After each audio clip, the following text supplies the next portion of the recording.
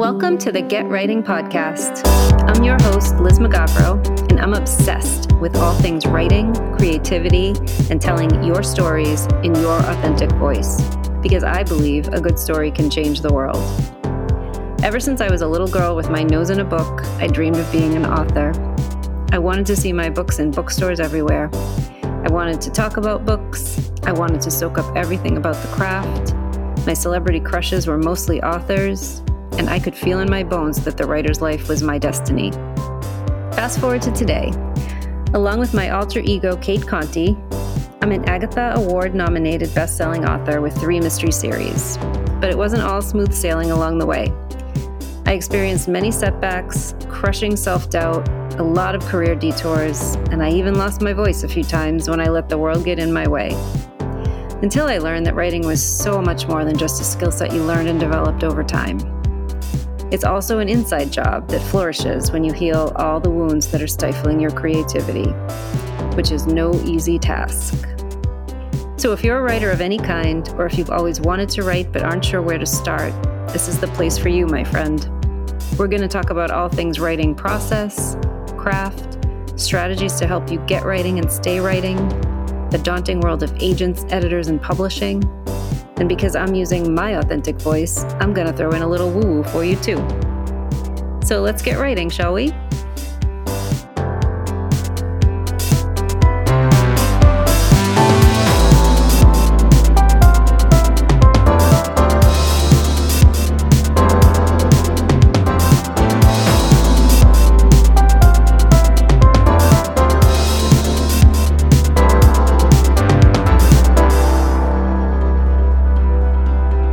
Welcome to the Get Writing Podcast. I'm your host, Liz McGavro.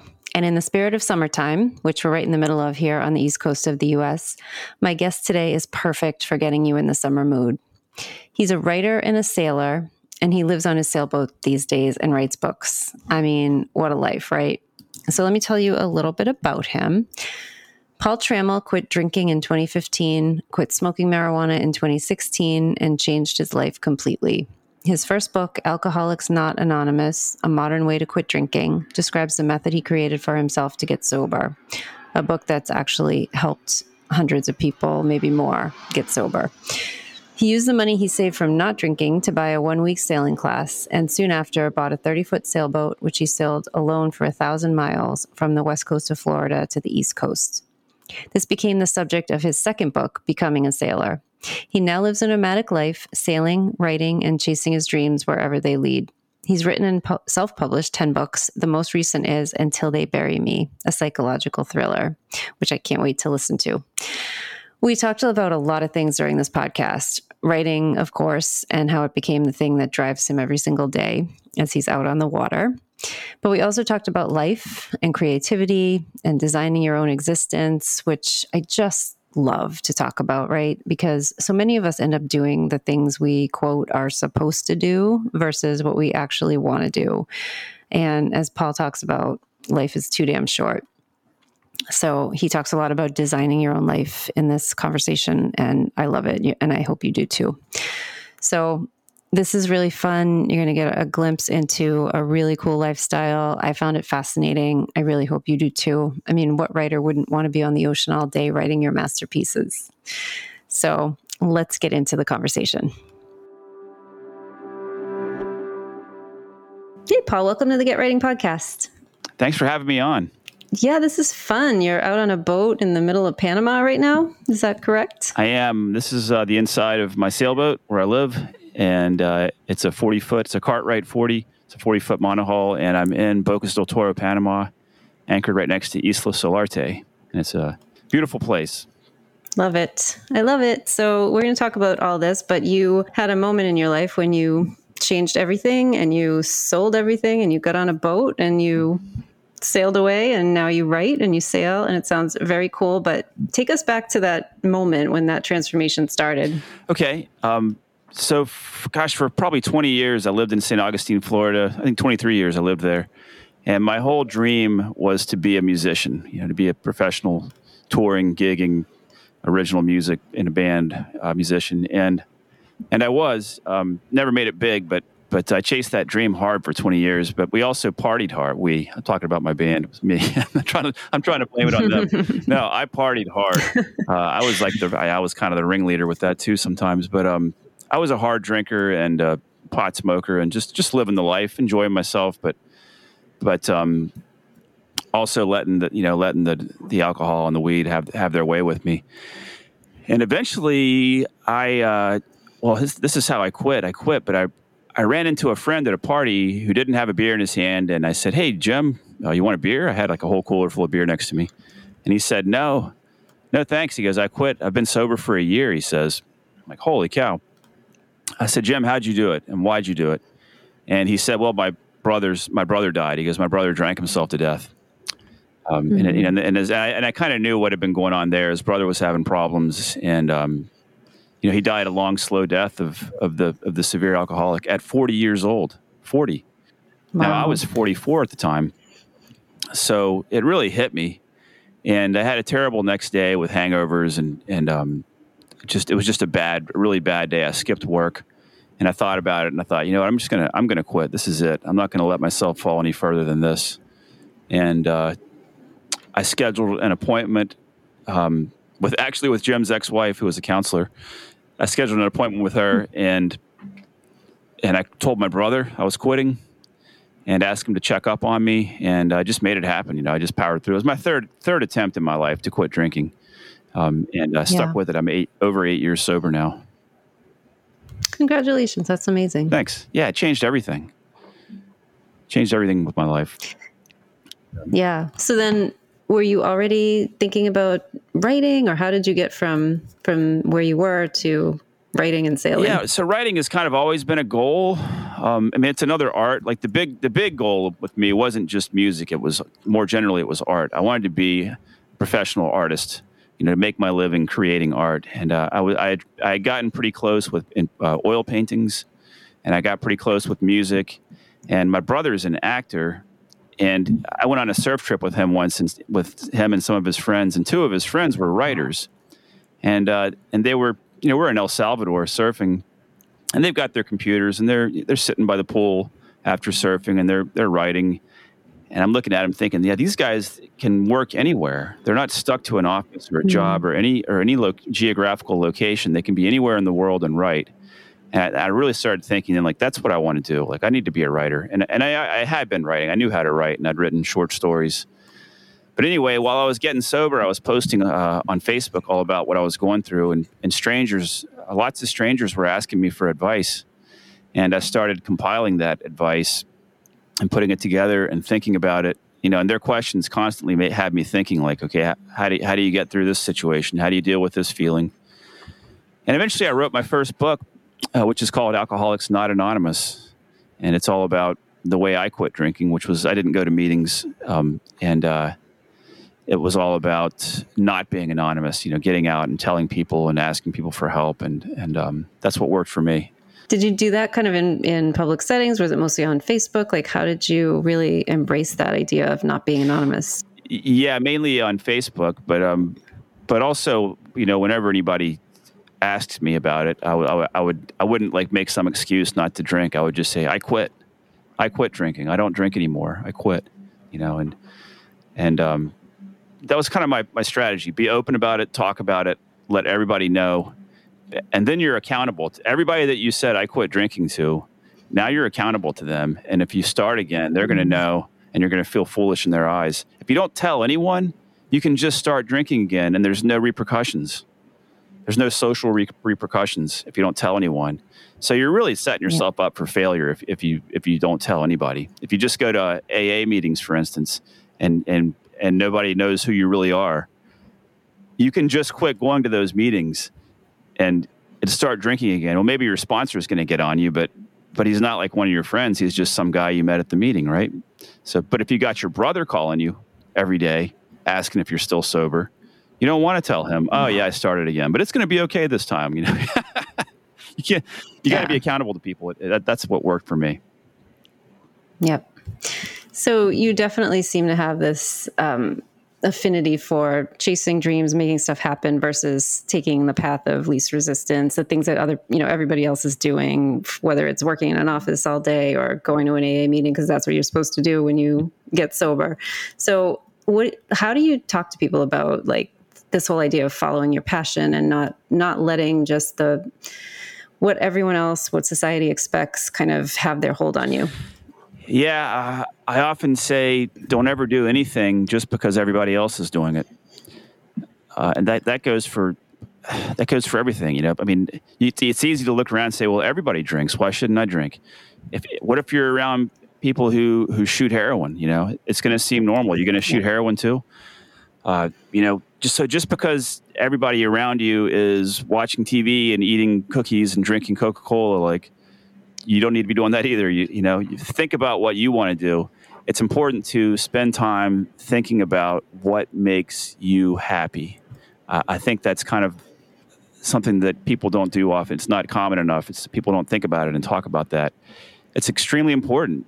You don't want to just go through life thinking, "Oh, okay, I'm gonna do what everybody else is doing. I'm gonna get a regular job. I'm gonna have kids, get married, have a house, a dog, career job. I'm going to retire when I'm 65." And I mean, if that's what you want to do and that's what's making you happy, then do it.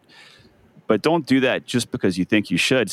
Do spend time thinking about what makes you happy. Then make a plan to start doing those things, and make a plan to design a life that's going to make you happy.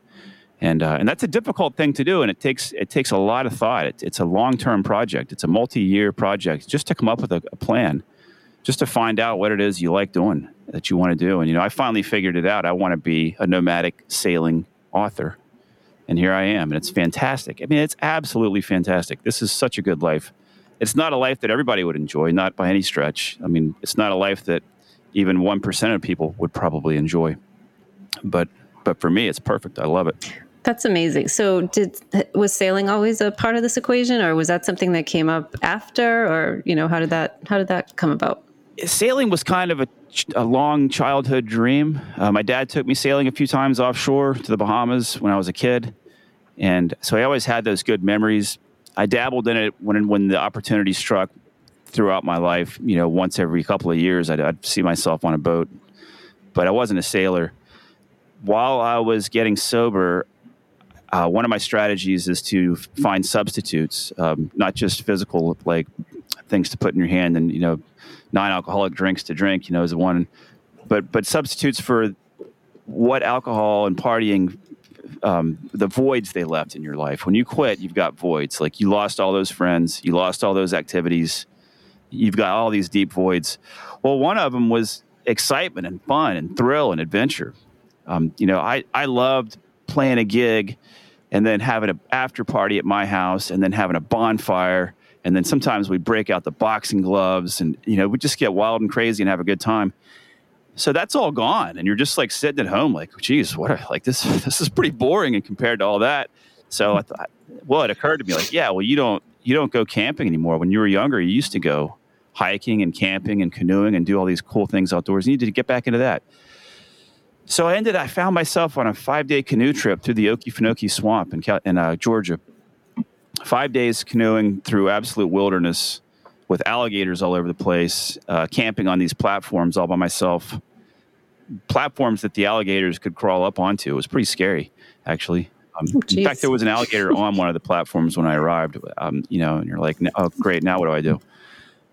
Yeah, anyway, it doesn't sound fun. It sounds adventurous, but terrifying. Not so much fun. It's pretty scary, but I had a great feeling on the second day as I was canoeing to the second platform. And I thought, like, deja vu, like, what does this remind me of? I'm having a wonderful feeling right now. I'm on the water. I'm moving. I'm kind of nomadic. And it reminded me of the first time I saw the ocean without being able to see land. When I was on a boat, looked all around, you got a 360-degree view of ocean with no land in sight. That's a wonderful feeling. And it was something that reminded me of, that I remembered. And that moment in the swamp reminded me of it. And it was like a light bulb moment. It was a moment of insight where I said, I need to be a sailor. That's what I need to be. That's got the adventure that I'm missing right now. It's got the nature. My whole life has been cut off from nature, and I need to get back to it. And then on top of that, when you're on a sailboat, you're away from all the liquor stores and the bars. And I sail by myself. I'm a solo sailor. I've got no temptation. Nobody's offering me a drink. I'm not buying gas at the gas station where they also sell beer or liquor too. I mean, geez, some gas stations in the South sell liquor. Yeah. Isn't that crazy? It's crazy. It's crazy. When you go into, what do gas stations sell besides addictive drugs? That's it. They sell alcohol, cigarettes, lottery tickets, and junk food. That's it. That's all they sell. It's crazy. Yeah. And that's like where we all go to those things all the time. It's nuts. So I don't have that in my life whatsoever anymore. That was one of my problems. I'd buy gas and I'd buy a beer and I'd drink the beer while I was driving my truck. And then I'd go by the liquor store on the way home and get 12 more beers, and I'd drink 10 of them that night. And I'd wake up with a hangover and show up to work late the next day and smoke some weed to take the edge off the hangover. It's a tough. So I don't have any of that. Yeah. I'm not tempted with weed. I'm not tempted with alcohol. I get to design my own day out here. I get to work on the computer. I got Starlink now. It's this is where I need to be. Very cool. So, but you had literally sold everything, bought this boat, and just took off. Is that true? It is. This is my second sailboat. I bought a smaller, less expensive, easier to learn how to sail on boat first. That was in 2016. I bought that boat and basically taught myself how to sail on it. I took a class too, but sailing class was my 1-year reward for sobriety. I took the money I'd been saving from not buying beer every day and bought a 1-week sailing class. And then later that year, bought a sailboat. And then I wrote the first book I mentioned. I wrote a second book called Becoming a Sailor about my adventure sailing that first boat, 1,000 miles, single-handed offshore.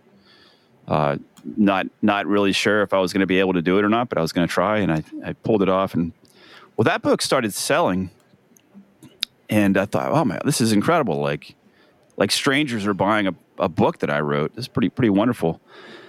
And so I did a trip to the Bahamas in 2018, and I wrote about that too. And that's called Journey to the Ragged Islands. Well, those first 3 books started selling, and then by the end of 2018, they were making enough money that I thought, okay, this is something I could do. I could actually live on the boat and sail and quit my job and make a living.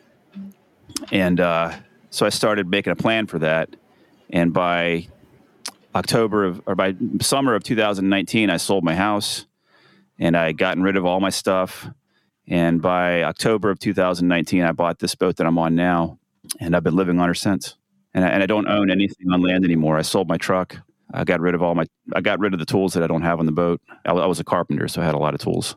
And a musician. God, I had like 10 or 15 guitars and rooms full of amplifiers. I had so much stuff to get rid of. That was one of the hardest things to do.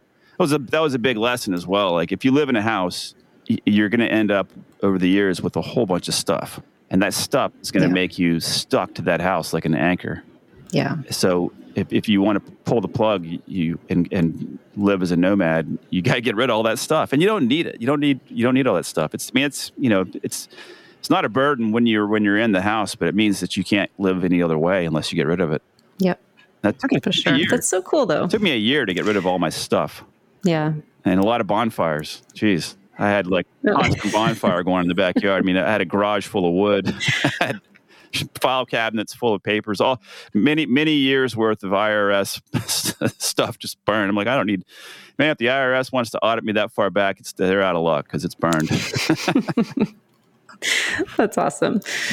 I love it. So, all right. So now you're on the boat, and so you're writing about sailing, but you also wrote another book about sobriety. So what were you kind of discovering as you were writing and sailing and kind of thinking through personal growth and this journey that you've been on? Yeah. The very first book I wrote is very short, but just like, here are the steps I took to get sober. And I wanted to write something a bit more in depth. And so my 4th or 5th book that I wrote is called The Joy of Living Clean and Sober. And that one I put a lot of time into research. I read a whole bunch of other books about alcoholism. I read medical reports and compiled all kinds of data and talked to people and thought more deeply on it. And I wrote a much more in-depth book. that'll both help someone get sober, or someone who's already sober. It'll help you to stay sober. It's a reinforcing kind of book, and that's been selling and getting good reviews too. And yeah, because when you're out here on a boat by yourself, you've got all kinds of time to think and to meditate and ponder life and think about what you want to do with yourself and gosh, just everything. So, and I'm always writing. Like now, I'm just on the ball. I'm always working on multiple book projects. I like to have a fiction and a nonfiction project going at the same time at all times, because we get sick. I mean, I'm sure you just get sick of one, and you can't stand looking at it anymore.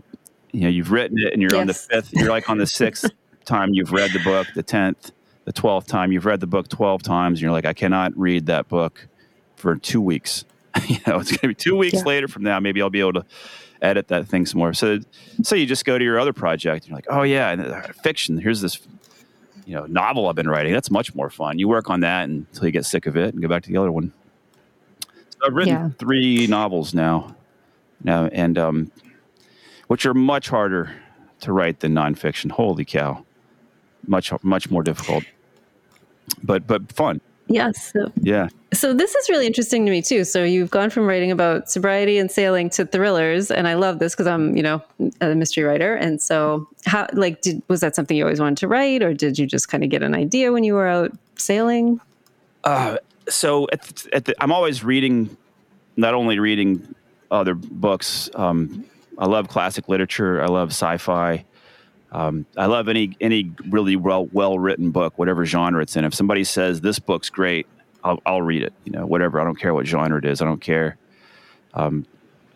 If it's a male or female author, I don't care if it's male or female characters. I read the book Little Women by Louise May Alcott, and I loved it. It's like about 3 little girls growing up in England or something. It's like, you think a guy who lives on a sailboat's going to enjoy that? Well, yeah, I loved it. It was great. But anyway, I was reading Stephen King's book On Writing. I used to read a lot of Stephen King when I was a kid. So I'm reading On Writing, and he's talking about, don't be afraid of offending people. Just write whatever's inside of you and that wants to come out. And I'm loving his book. And I'm visiting my parents. My boat is I'm spending a month away from my boat, and I'm visiting my parents and my sister. And I'm in the car with my dad, and we're in a parking garage where their apartment. They have an apartment, or they had an apartment at the time. And he points at this black SUV, a big black SUV that's covered in dust in the parking garage, and it's double parked. It's like parked right in the center of the line, like it's like centered up 2 spaces, and it's covered in dust. It's like it's been there for a long time. And Dad says, "Yeah, that truck has been there as long as we've been here. It's never moved." He says, "It's a nice truck. It's a Hummer. It's a nice black Hummer." And so I thought, oh, that's quite a story. Like, why hasn't it been towed? Why haven't the residents been up in arms about it, taking up 2 spaces like that?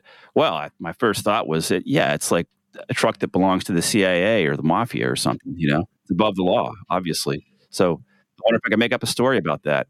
Well, like, wham, like within the time it took for us to drive my niece, my father's granddaughter, to school, which is what he was doing at the time, and get back, I had a story in my head, and then it rolled into, it just snowballed. It just snowballed and it rolled, and I quickly wrote it down. I wrote down the outline, and that became my latest novel, Until They Bury Me, and that book is dear to my heart. It was extremely cathartic for me to write it. It was something that was in me that needed to come out, and I can't really get into the details why without putting other people.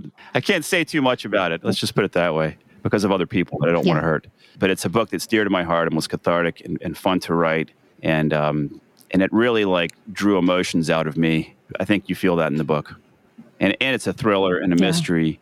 And it's about mental illness and violence and drugs and life in the city for someone that's never been to the city, and the organized crime. And then you get to the end, and people have told me that, I'm trying to figure out what the hell is going on, and then all of a sudden, wham! You get to the ending, and it's all pulled together, and you're surprised. And I really enjoyed it. I really enjoyed writing it. I'm enjoying just talking about it right now. As a matter of fact, I'm getting That's awesome. I'm getting those feelings again. Yeah. No, that's awesome. No, that sounds great. A child I've let out onto the world, and I'm talking about it. Talking about my kid that I'm proud of. Yeah.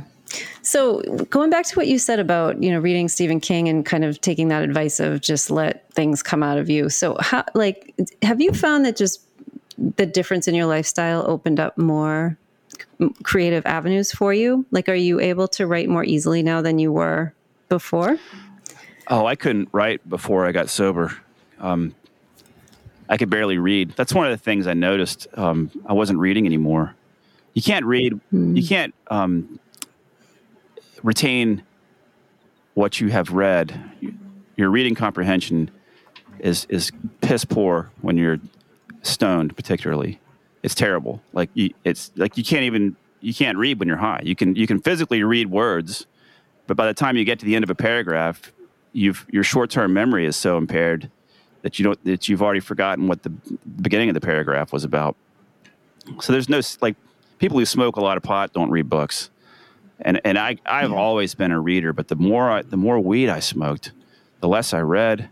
And of course, when you're drunk, you're seeing double by the time you go to bed, and you physically can't read when you've got 12 beers in your system. You're just passing out.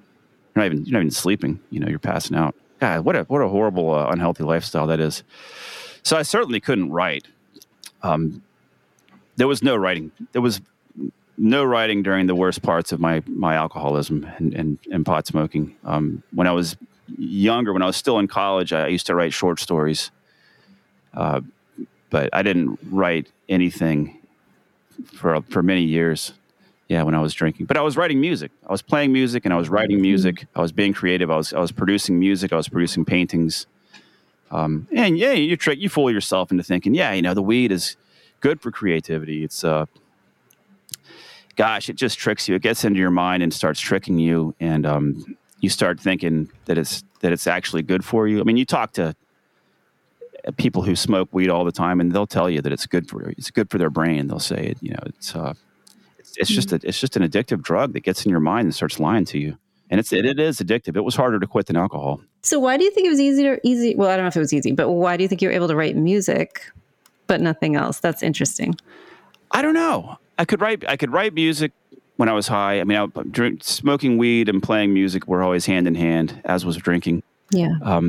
And I was able to write music, and I was able to remember the songs I'd written. I guess weed doesn't impair that part of your brain. It's funny because it impairs the math part of your brain extremely. You can't do even simple math when you're stoned, but you can play music and write it and remember it. So that doesn't make a lot of sense because music is math. Music is mathematical. But yeah, I don't know. It's a funny. Our brains. Who knows what goes on inside of our brains? Yeah. No, for sure. Okay, so as a fellow mystery writer, I'm interested in how you write your thrillers. Do you plot them? Do you just kind of do a download and start writing? Like, how do you work? This last book, I plotted. I mean, when I say I plotted, I probably used 4 pages in a notebook. So it wasn't plotted to a degree that it could have been, but I had a plot, and that's just because the plot happened before. The plot happened in the car with my dad. Like, it wasn't like I'm going to write a thriller. Okay, what's going to happen? It wasn't like that. It was like, oh my gosh, here's the story. It just came into my head. Now I got to write it down. The plot's there. Like, write it down. Yeah. And then of course it grew and changed quite a bit. There were major subplots that came about as I was writing. Of course, that happens a lot, and I didn't have the ending all worked out. I had kind of what's going to happen in the end, but not what ended up happening.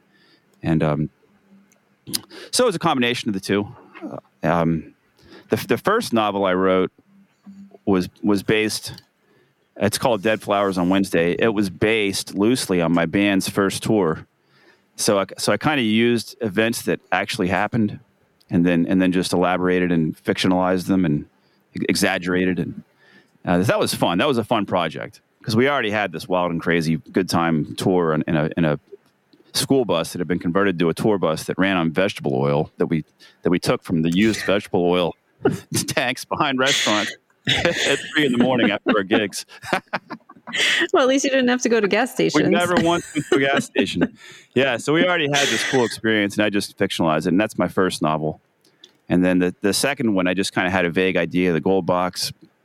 I spend a lot of time spearfishing in the Bahamas, and I'm always looking for treasure too. I'm always hoping to find. I've never found anything yet, but I'm always hoping to find a piece of gold. And of course, that gets you wondering, well, what are you going to do if you do find a piece of gold? Like literally, what are you going to do? Like, you obviously you take it, and then you're going to want to go back and keep looking for more. But what if you find a bunch? Okay, well, you're supposed to go tell the Bahamian government, and then what? You don't get to keep it. And what if you've got friends with you? What if you're spearfishing with a friend and you find a piece of gold? Are you going to tell them? Like, all these questions start arising when you start thinking about it.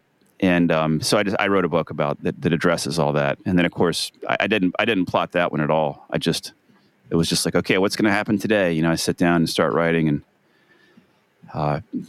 what's going on in the story today? What needs to happen?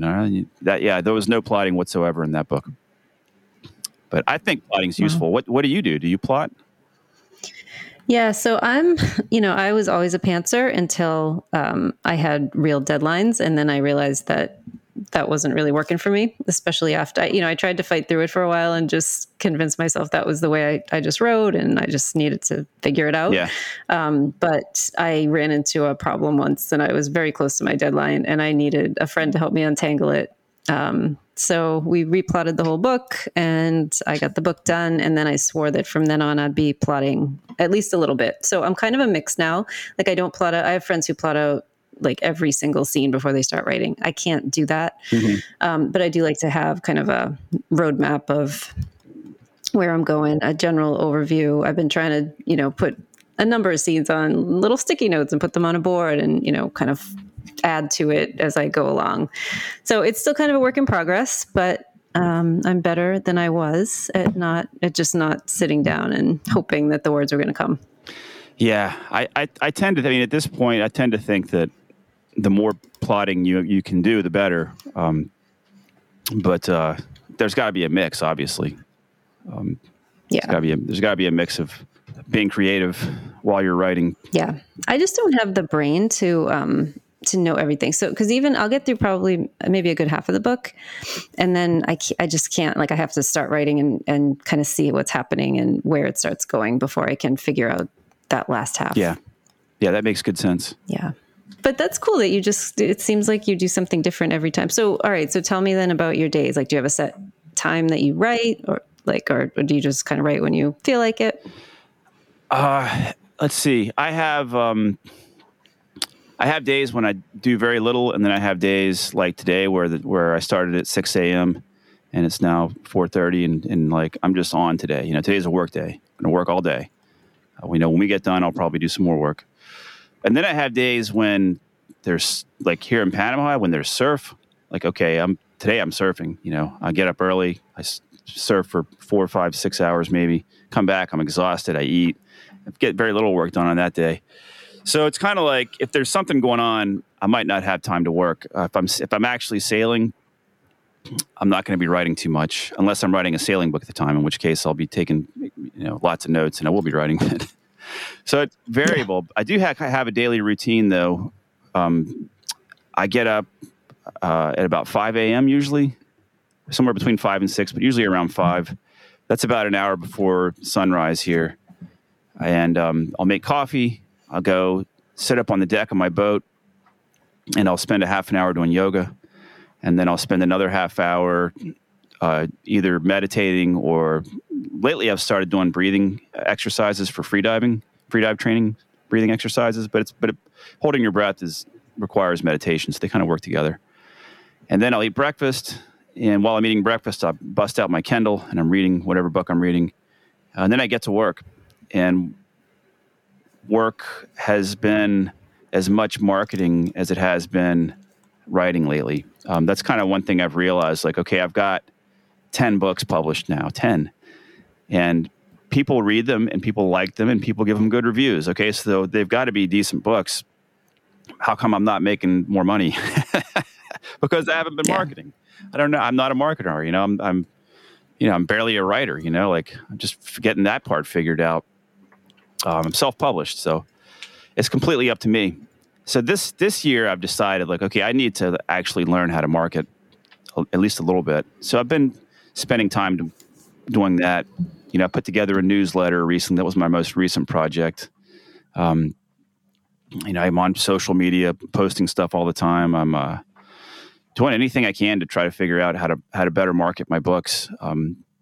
So yeah, I don't have really a set time to write, but it's more like if there's no surf and I'm not sailing, then I'm gonna be writing, or marketing, or podcasting. It's gonna be like all day. Today's a work day. If there's something fun to be done, then I'll be doing that. And if I'm in the Bahamas, it's usually like work until about 11, spearfish from about 11 to 1, and then eat whatever I speared, and then work some more, and then watch the sunset. Because, gosh, sunsets, I catch every sunset and every sunrise. That's kind of one of my goals, awesome. Like I'm living out here in nature, Yeah. What about you? Are you in charge? Are you responsible for your own marketing, or do you have a team of people behind you that do that for you? So I'm traditionally published, so I do have a publisher that does some marketing. But I think, every writer will tell you, regardless of how you're published, a lot of it falls on you. Mm-hmm. So, and I'm like you, I do also marketing is my day job. So I do that for a living too, but I'm terrible at doing it for myself. So yeah. So, I kind of like to think it's going to get taken care of, but it's important to show up and get out there and get in front of people and do what you can for yourself as well, even if you do have publishers doing some things for you. All right. So I've got a newsletter now. I've got a website. I've got my podcast. Yep. I've got Facebook and Instagram. What else? What else is there that I should be doing? What else? So your podcast is about sailing at the moment, right? Yeah, my podcast is sailing, and half of my books are about sailing too. So that's kind of how that starts. Yeah. That's why that podcast started. That's why I started it. Yeah. Well, that's great because you've got your niche audience built in right there. But as much as you can try to get your podcast out there even more, like I'm in that process now of trying to, figure out what to do next to make the podcast grow. Mm-hmm. So maybe we can share tips if we figure it out. Yeah. My sailing podcast is popular. It's one of the most it's one of the top sailing podcasts, but that's a pretty small niche audience. I'm about to start a new one though. I'm going to start a new more broad podcast where I can interview anybody I want. That's I'm hoping will bring more listeners to get my name out there to more people. Yeah, and I definitely would say, so you're writing thrillers now, so look into, we may have talked about this before, but look into the Sisters in Crime organization. Oh, yeah. They're amazing, and that's definitely a way to, start making connections, and, there's opportunities to get your name out there with that organization. Cool. And plus, you'll get some sense of community. So I am wondering if you miss any kind of community in that sense. Yeah, of just being out there by yourself. I do. I'm happy by myself. This is a good lifestyle for me, but I do need contact with other people, and getting it online is kind. I'm introverted. I'm happy alone. I'm happier alone than I am with like someone constantly around me. So that part's fine, but interacting with other people, like right now, I've got 5 boats around me with people on them that I know, and we go surfing together and spearfishing, and I can at any point go to someone else's boat and hang out. But I've always got my space, my cave back here on the boat where there's no other people, and that's good for me. Mm-hmm. But I like having the podcast because I talk to somebody new every week, make a new friend every week. I like online community for sure. Yeah, I think it's really important for writers. That's something that I talk about a lot with. So I have a membership for writers, and I think that's one of the things that I've heard from the current members that they appreciate the most is just having that accountability, that community. We get together a few times a week and we just do silent writing. So we come on, we talk about what we're going to do, then we turn the cameras and the microphone off, and we just work for 25 minutes, and then we come back and report in. And it's people get stuff done. They're focused. They know that time is going to be for writing, but then they can also talk about if there's a problem or if there's a plot point they need help with. So it's just an opportunity to have that sense of community, which sometimes can make all the difference in whether you keep going or not. Yeah, absolutely. It's easy to just screw around on social media and mess with your website a little bit and feel like you got a day's work in, but you didn't actually write anything. Yeah. So to being accountable, just like I was saying with alcoholism, like being accountable helps. Yeah, for sure. So I want to go back to something else that you mentioned. So you do yoga, you meditate, and that's another thing that I talk about a lot with people who want to write books and are looking to kind of take back their creativity. And I really believe that having a mindfulness practice is super important, right? So I'm interested in how you feel about that. Obviously, it's important to you, but how do you think it helps you as far as your writing? Golly, I mean, the yoga is obvious for its physical benefits because I'm 52 years old and I'm surfing and I'm sailing, and like my body needs to be flexible and healthy, or else I'll get hurt often. Like I get beat up by waves like you wouldn't believe. And the yoga prevents injury, and allows me to be athletic. Keeping your mind straight and meditating. Okay, so what meditation is to me, it's not only like peaceful and beautiful, it is mind control. It's like going to the gym for your brain. It's like it's learning to control your mind. It's an exercise. To me, meditation means no thoughts in my brain. And that's difficult to pull off for 1 second. Even after doing it every day for a few years, sometimes I'll count. One of my methods is to count. Like, okay, how many seconds can I go without a thought? And I'll be like, 1. I count breaths. 2, 3, and then I'm back to 1. Because you start over every time a thought comes up. Yeah. Like 1, 2, 1, 2, 3, 1, 1. I rarely get up past like 6 because, but it's the exercise that matters. What you're doing is you're learning to control your mind, and that allows you to have more discipline. It allows you to control your emotions. I think it helps with everything because our brain controls everything we do. And speaking of emotions, I mean, that's kind of like the whole point of art, I think. That's one of the insights I had when I was a musician, that what we're doing on stage is the main thing we're trying to do on stage is elicit an emotional response in the audience. And it's the same thing for a painting that hangs on the wall in a gallery. It's the same thing for a book. It's the same thing for any art. That's if not the big goal, it's one of the main goals of art is to elicit emotions.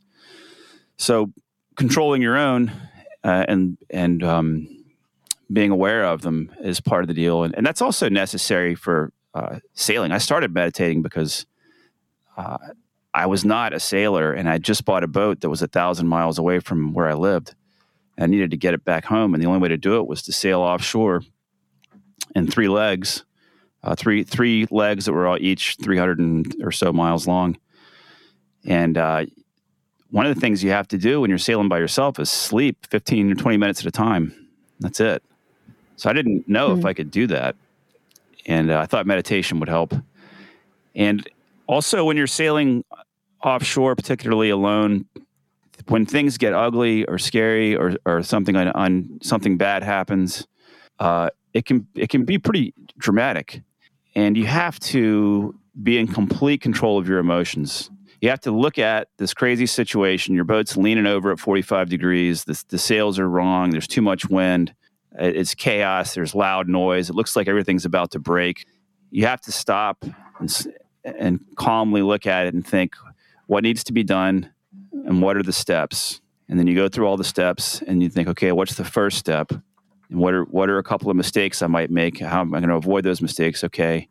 And then safety, how am I going to stay safe while I'm doing it? You get all that in your head. And meanwhile, the sails are going crazy. Your boat's leaning over. The waves are hitting you. It's dark. It's just a chaotic situation. You have to be able to go through that mental process. And so all that comes into play when you're writing as well. You've got to be able to say, I am going to sit down. I am going to turn on Microsoft Word, and I'm going to sit here and make some stuff happen. Even though I don't know what's going to happen in my story today, I'm not going to let that stop me, because I never know what's going to happen in the story today. You don't know unless you have a plot. If you got a plot, then then you do know. That's pretty freaking helpful. Most of the time you don't know, and you're going to sit down. Or I got to write short stories too. Like I write a short story every month for my newsletter. I never know what's going to happen in a short story. You got to sit down and start. You got to have the mental control and the confidence that you're going to be able to pull it off. And that's what I think is the hardest step at all. It's like clicking that little Word icon on my computer and pulling up that blank page and getting the words flowing. But it's mind control, and meditation helps mind control, builds it. Yeah. Do you also journal? Yes. That's how all of my sailing nonfiction books come about. That they all cool. Start off as a journal. So as a sailor, you have to keep a log. It's actually a legal requirement. When you're sailing offshore, every hour or 2 or 3, you need to take note of the wind speed and the wind direction and the boat speed and the boat direction and your GPS coordinates and the weather conditions and anything else that might be relevant. That's like not only sailor tradition, but it's actually law, maritime law. If you get into trouble, if you have an accident, somebody falls overboard, your ship's log is going to be sequestered by the court. So you better have one. Now, so all you got to do to write a sailing nonfiction adventure, you recognize I'm on a cool adventure. I'm going to make a book out of it. So then whenever you break out your log to write down the data, you also write what's going on, how you feel, what do you see, what are you thinking about right now, what's your emotional state? What is there a sunset? Are there clouds? Are there stars? Have you seen some shooting stars tonight? Are there dolphins? There's just so much more you can write, and you pull all that stuff out of you and you write it down, and then when the journey's over, you put all that on the computer and then you edit it for the next year, and a year later you've got a book, sailing nonfiction. So yeah, I do journal, absolutely. Yeah. How about you? Yeah. So for me, meditation and journaling kind of go hand in hand. So it's, it's like you said with the meditation, it's the mind control piece, but also for me, journaling is like I subscribe to the whole Julia Cameron morning pages, just write 3 pages of anything, whether it's drivel, junk, the same word over and over, anything, just to get the stuff out of your head and just clear the space. And I've been doing that. I was doing it on and off for a long time. And then I finally got serious about it, maybe 8-9 years ago. And I've been doing it ever since. And I think that's really the only way that I've gotten to, to be able to focus enough on my writing to actually get it done. Because for me, getting all that stuff out of my head just opened up the channel for the real focus that I needed to have. Because before that, it was just, everything was just swirling around up there and I couldn't even pick a thought right out of all of them to think about. So yeah, journaling for me, that's like a non-negotiable. Like this morning, I did not get to journal and I can feel it. Like my whole day has been off. Oh, what's the name of the person you just mentioned? Julia Cameron. She wrote The Artist's Way. Hers is all about, finding your way back to creativity and kind of looking at all of the things that might have kept you from it or taken you away from it, whether it's the nasty teacher in the 4th grade who told you can't write and it's stuck in your head or, just all the things that have built up and stopped you from doing your creative work. And she's got some basic foundational principles, and morning pages are one of them.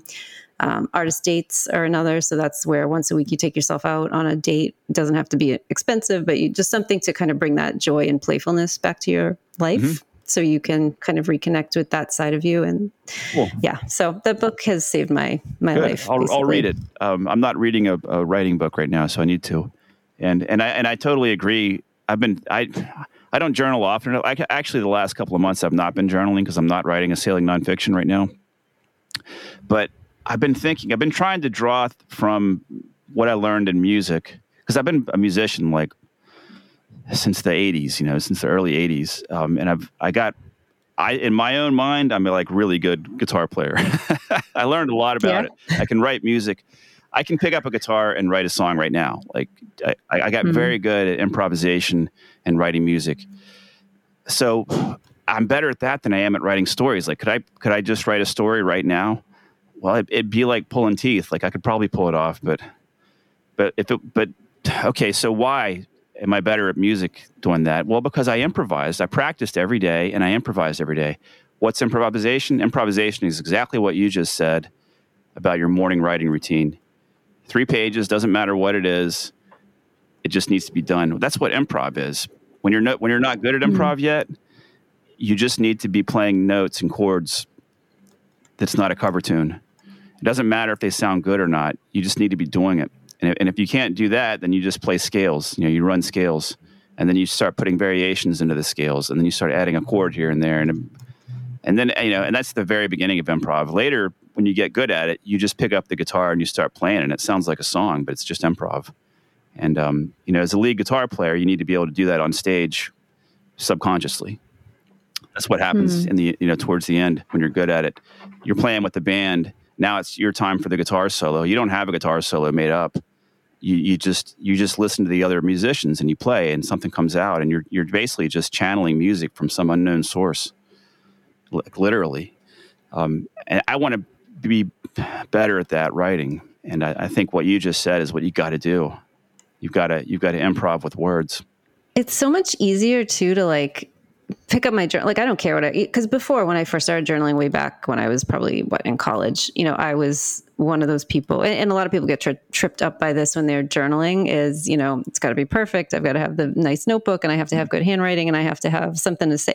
No, you just pick up anything. It doesn't have to, you can buy a nice notebook if you want, but you can pick up a crappy 99-cent spiral bound, whatever, and just write crap in it for, 20 minutes and you're good. But it's easier to do that now for me in my journal than it is when I open up that document to write the book. Uh-huh. Yeah, that makes sense. Because with music, you're just playing and it goes away. Like when the note, quits ringing, it's gone. Like you're not recording. So it's easier. You don't have, when I'm painting or when I'm writing, I tend to think this is going to live. This is gonna live on, and I'm going to be judged by it. It has to be good. I could never just sketch with my oils. I had to make a nice oil painting every time. I should have been sketching, I should have been sketching and throwing it away. I should have been sketching on scrap wood or scrap paper and then just burning it. But I didn't. I probably would have been a lot better of an artist if I did that more. And I need to do that more with words. But and I've got notebooks all over the place. Like there's 2 right here. And look, there's 2 more. There's another one over here. They're all over my boat. I've got so many notebooks. So there's no excuse, and I've got a computer. I could, I'm committing myself right now to doing exactly what you just said. I'm going to do it. Good. But you're right. It's like we get stuck on this idea of perfection that we have. And I tell the people that I teach too, like, don't worry about it, right? It's your first draft is going to suck. Just let it suck. But it's so easy to say that to others and help them figure that out than it is to actually like look at yourself and stick to it, I think, because I still struggle with that. Yeah, for sure. Well, I love that advice. Like you can't edit a blank page, I listen to writing podcasts all the time, and they all say like, oh yeah, first drafts, suck. They always suck. They're garbage.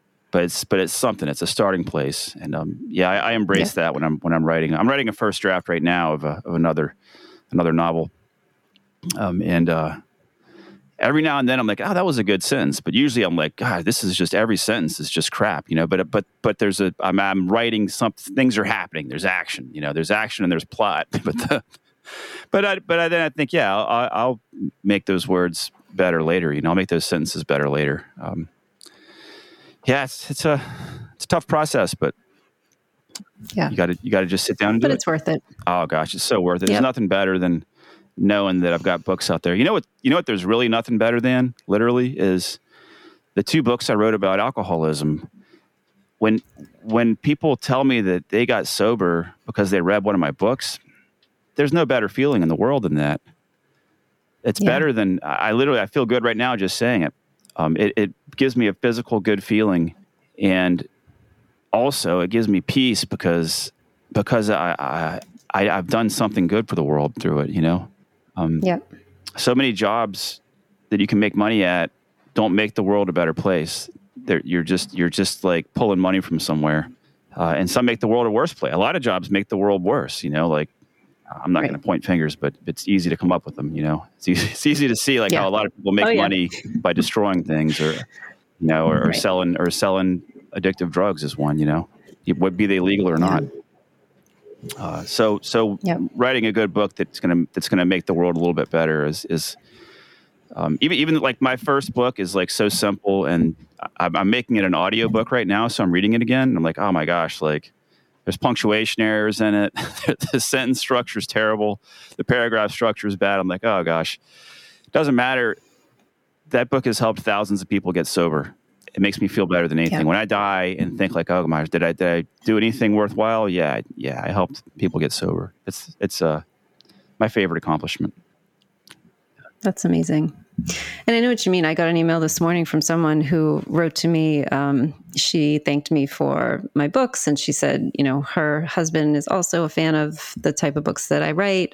She said he's going through cancer, and his prognosis is very good, but he's also, it's been a stressful time. Obviously, she was also a cancer survivor, and they've been reading the books like through his treatments, and it's really just made them happy. And she thanked me for bringing them some joy, and that just made me feel good. It's wonderful, isn't it? Yeah, you made the world a better place with your book. Yeah, that's creating art is honest work. Creating stuff. Yeah. So, what kind of book are you working on now? I am working on a novel that is here's how this one started. They all have something to do with my life. I've been solo on the boat since 2019, and every now and then I would get to thinking like, should I have a woman here with me? Like, should I try to be like at least attracting someone, or because there's always people that want to get on boats. You see them on Facebook. You can go to Crew Finder or Crew Bay. There's Facebook groups, sailing hitchhikers. So anyway, somebody recommended, somebody on Facebook who knew me said, hey, there's a woman right near you, 35-year-old woman who wants to get on a boat and go south. You're going south. Or I was in the Bahamas. I'm like, oh, why not? Why not give this a try? So I met this woman and took her on board, and she spent about a month on the boat with me. Well, meanwhile, my mother and my sister are getting all paranoid. They ask me before I realized they were paranoid. They're like, Paul, will you send us a photograph of you every day? Like a proof of life? Yeah. I'm like, I'm thinking, oh, I guess they want to see that I'm happy. I didn't understand it. I'm like, what's going through their heads, I mean, hey, first off, I don't really understand women too well, but I really did not get what was going through my sister, my mother's head. So later I talked to my dad, and he says, oh, Paul, they're worried she's going to kill you and take your boat and then impersonate you with tech. Yeah. So that's why they want the photo every day. And then they wanted like photos that like kind of proved it was today, because they started thinking like she could just use old photos and send us an old photo. I think they should be mystery authors. Well, yeah. So that's what the new book is. That's what happened to the new book. Yeah. So far, I've got like, I'm not trying to make her into a bad person. I figured he's going to fall overboard. She's going to feel guilty about it because she makes maybe a couple of mistakes and then like puts a whole bunch of guilt on herself. And then like the sister calls, the sister texts, and he's gone. She spent like 2 or 3 days like out on the ocean trying to find him, and she couldn't, I mean, she did. She's all right, Well, now she's got to decide. Now she's got to face the sister. Like, do you fess up? Well, she didn't.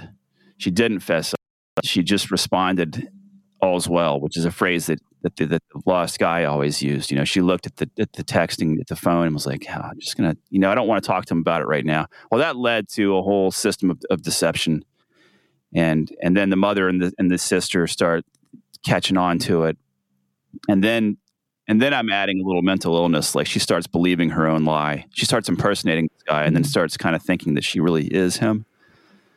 And And then the mother and the sister come to the Bahamas to try and confront her, and all kinds of stuff's happening now. And then anyway, it's kind of fun. I'm only like That's awesome. I'm only like 30,000 words into it, and I'm already kind of close to the end. So I've got to triple its size, but that'll happen with revisions, and editing. Yeah.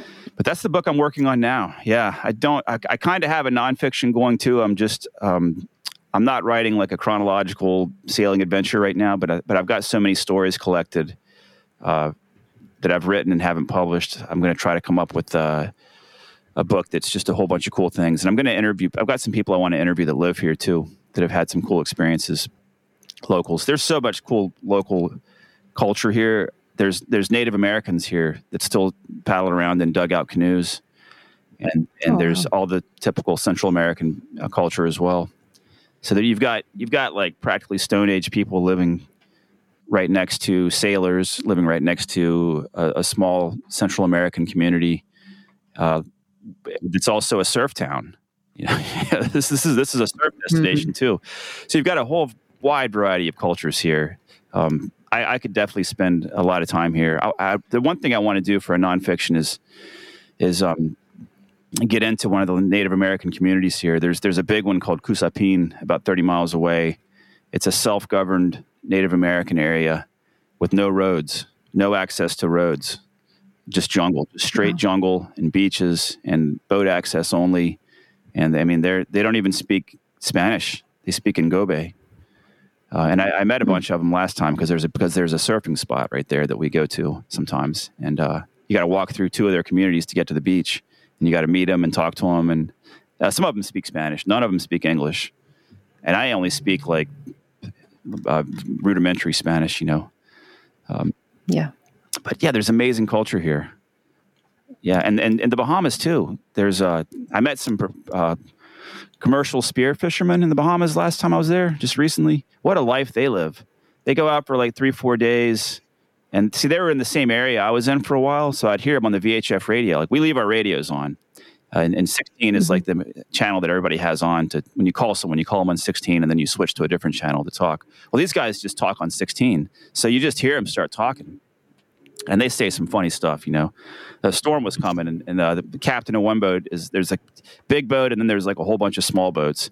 And the captain says, he's like, it's here, batten down the hatches. And then after he says a whole bunch of stuff, he goes, I say so. and then he comes on later and he goes, you got to tie up your dinghies. You got to be careful because you're all drunk. But I met one of these guys, and they're hardcore. They spearfish all day, and there's sharks. I mean, I'm telling you, there's sharks all over the place in the Bahamas. You can't go spearfishing without seeing a shark, and just to do that all day is your job. Super hardcore. I want to write a book about those guys. Maybe get on their boat and hang with them a little bit. And yeah, that's wild. Yeah, there's so much out there in the world. There's so much to see and do, and write about. Gosh, some adventures all over the place. And you're getting to do it. So your story is just amazing and inspiring, and I love it. I really love that you came on and you're sharing this with my listeners. So thank you so much. Thanks. I love talking about it. I'm getting like fired up over here. That's talking awesome. about all this stuff. Awesome. Well, before we go, where can people find you and find your books? So you can find everything at paultrammell.com. It's PaulTrammell.com. You can find my podcast, Offshore Sailing and Cruising, at any podcast outlet. You can look up Paul Trammell on Amazon and find all my books there. And I've been recording them as audiobooks too. Until They Bury Me is an audiobook. The Joy of Living Clean and Sober is also an audiobook. I mean, just released. I've just started doing it. I got this microphone here. Got to put it to use, Absolutely. But it's fun. It's work. Holy cow. Recording 6 hours worth of reading out loud and getting 6 hours of material recorded is quite a project. But, a lot of people only listen to audiobooks. A lot of people don't read books, They want to, but they don't. They listen to audiobooks. So there's a whole market out there. Do you do any of his audio? Yeah. So two of my 3 series are on audio. Oh, great. Is it you or is it someone else reading? It's not me. Yeah. No. They hire actors. No, I'm not. That's not my forte. I'm not a very good actress in that sense. I know my limits. I'm better at putting the words down than, acting them out. So yeah, it's quite a project. Yeah. for my fiction, I didn't really act. A little bit, like my inflection changes quite a bit, and the excitement and the volume of my voice goes, changes all. But I don't have like different voices for different characters and stuff. And it's basically a guy and a girl. Yeah. I'm not going to try to do a girl's voice, Yeah. Yep. But it was a fun project. But yeah, paultrammell.com's got everything on it. And I hope people will go there and look around and check out the books in particular. Got to be selling books. Otherwise, I got to go back to Florida and be a carpenter someday, and I don't want to do that. No, we don't want you to do that either. That doesn't sound fun. That's not going to happen. I'll put the links in the show notes so people can find them. So, yeah, that's awesome. Thank you so much for being here. I really enjoyed our conversation. Thanks. I really did too. Liz, thanks for having me on. I appreciate it. All right. Sail safe. Thanks. Wasn't that a great discussion? And don't you want to hop on a boat and sail off into the sunset now?